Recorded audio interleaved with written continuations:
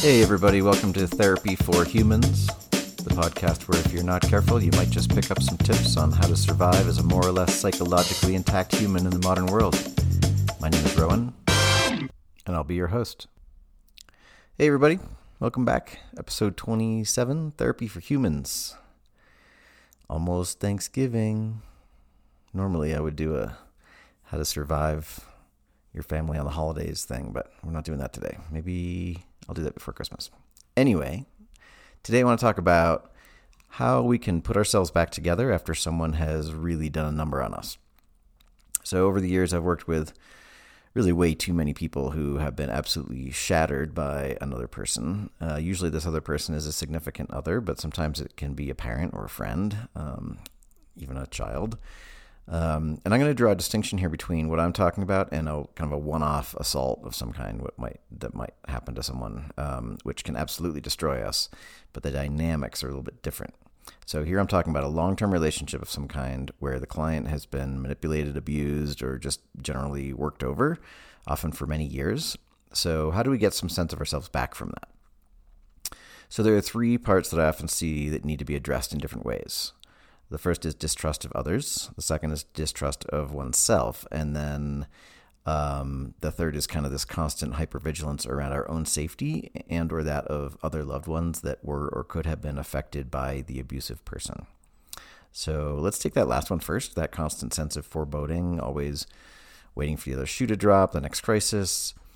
It feels kind of inevitable and seems impossible to get away from. So generally, I'll start with some gratitude for that hypervigilance because as much of a pain in the ass as it is now, chances are it kept you safe at least some of the time. So that having said, staying on high alert all the time is not only exhausting, it's really bad for your body. We're just not meant to be in that place all the time. And the longer it goes on, the harder it can be for our systems to really settle. And there's some research out there that points to just sort of long-term damage from your adrenal system being that activated for that long.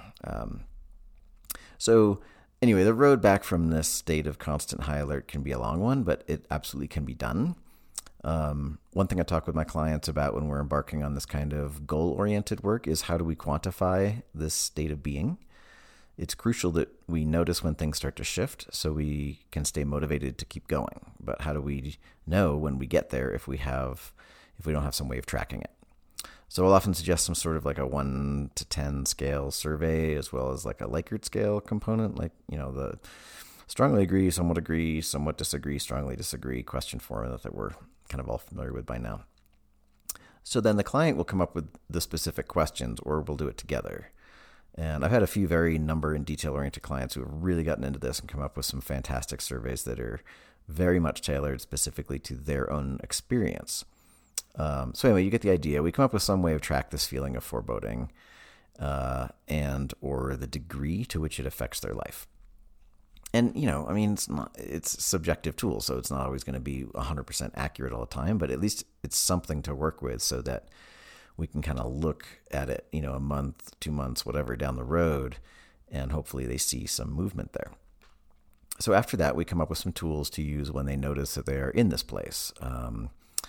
And by the way, that noticing part is often the gateway to this work. If you can't notice it, it's really fucking hard to shift it. And this is why so many therapists focus on mindfulness in some way or another. Personally, I think that's one of those terms that gets clients running the other way before they even get in the door. So I don't tend to use it when I'm talking about how I work. But at the end of the day, you do need to develop enough sense of yourself, some self-awareness to notice what your mindset is. And you get to call that whatever you want. So once you start noticing that mindset, then you can actually shift it. And generally, this looks like taking a moment and doing one or more of any number of things that we have come up with together that helps you feel safer, more grounded, stronger, more reality-based. So breathing, picturing a safe place, imagining you have roots running out of your feet into the ground are all good things and super effective for some and looked upon as fantasy-based quackery by others, which is why we have other options like reality checking your thoughts in that moment, seeking a quick gut read from others that you trust, and simply pressing pause and taking stock, comparing this to other times that you have felt like this and maybe it turned out to be nothing, or at least nothing like what you were dreading. So, see, there's not just one way here. You want to go woo-woo? We can take it there. You think that's fucking stupid? No problem, bro. We can stay right here in the concrete jungle. The important thing is you need to come up with tools that work for you and use them every time without exception whenever you feel that sense of danger that doesn't have an immediately obvious cause. And then over time, we generally see a lessening in that adrenal response. We're teaching your brain that sometimes we really are safe. And feeling safe does not mean that we're being risky or foolish or leaving ourselves vulnerable to attack. Sometimes we really are safe, even though this is a very new experience for that nervous system. Okay, so that's the first part in a very small nutshell. And that brings us to the second of the three things that need to be tended to after someone has been manipulated and or abused. And that's that pervasive sense that they cannot trust their own decisions. And this one makes sense if you consider that the abused person has had their judgment questioned at every turn, often for years. In the past year or two, the term gaslighting has risen in popularity, and I think it's overused, kind of like the term triggered, which I ranted about in a previous podcast. However, gaslighting absolutely does happen, and I will agree that more often than not, it's a tool that men use to manipulate women. For those who don't know the term, gaslighting refers to the act of manipulating someone by psychological means into questioning their own sanity. The end result isn't usually that a person ends up actually thinking they're crazy, but that can happen in extreme cases. But more commonly, it leads people to question every decision they make, making them more and more dependent on their abuser, which, of course, is the abuser's goal. So on the other side of that experience, after they break free from this asshole and they're often left with this shattered confidence, this can often be the most devastating part of this experience. I mean, just imagine you finally break free from this person who has put you through hell, and now that you have your freedom back, all of a sudden you feel paralyzed because you don't trust yourself to make even the smallest decision for yourself, because you spent years being told that you're always wrong, you're stupid, every choice you make is going to cause damage in some way. And, it's one thing to sit in the therapist's office and talk about this and know that you are, in fact, capable of making your own decisions. It's another thing entirely to be home alone and faced with a choice and not know how to get back to that concept that you can, in fact, trust yourself. And I'm not talking about what you want for dinner or which show you want to watch on TV. I'm talking about things like, should I take this new job offer? Should I move to another town? Should I allow my son to have his girlfriend over for the night? The bigger the consequence of a wrong choice, the more paralyzed you're going to feel. So again, the road back from this is not a short one, but it absolutely exists. And the first step, once again, is awareness. You don't need to have absolute confidence in yourself, but you do need to know that you were once much more confident, with good reason, because you were and are a totally capable and independent human. Years of having someone important to you, someone that you may have even come to believe that you needed to survive, has been telling you that you cannot trust your decisions and that you can only trust their decisions. And that has set up this cognitive distortion that you can't trust yourself. You see what I did there? I slipped a little technical vocabulary in there. Cognitive distortion refers to when our minds try to convince us of something that is not true. But take heart, fearless adventurer, you have the ability to tell that part of your mind to piss off. You can challenge this notion that your choices are wrong or dangerous or just plain dumb. But you do have to challenge that. It will not happen automatically. Unfortunately, what's happening automatically is exactly what you need to push back on. And this is where a couple of trusted people in your life come in super handy. And a lot of people in this situation come in and tell me that there's no one in their life that they trust. Luckily, after some digging, we can usually find one or two people that they actually do trust, and that's really all they need. So these people can help you reality check those automatic thoughts, and you can use them to double check those decisions that you're uncertain about as well. There's also some great worksheets that can help you move through the steps of challenging those negative thoughts all on your own.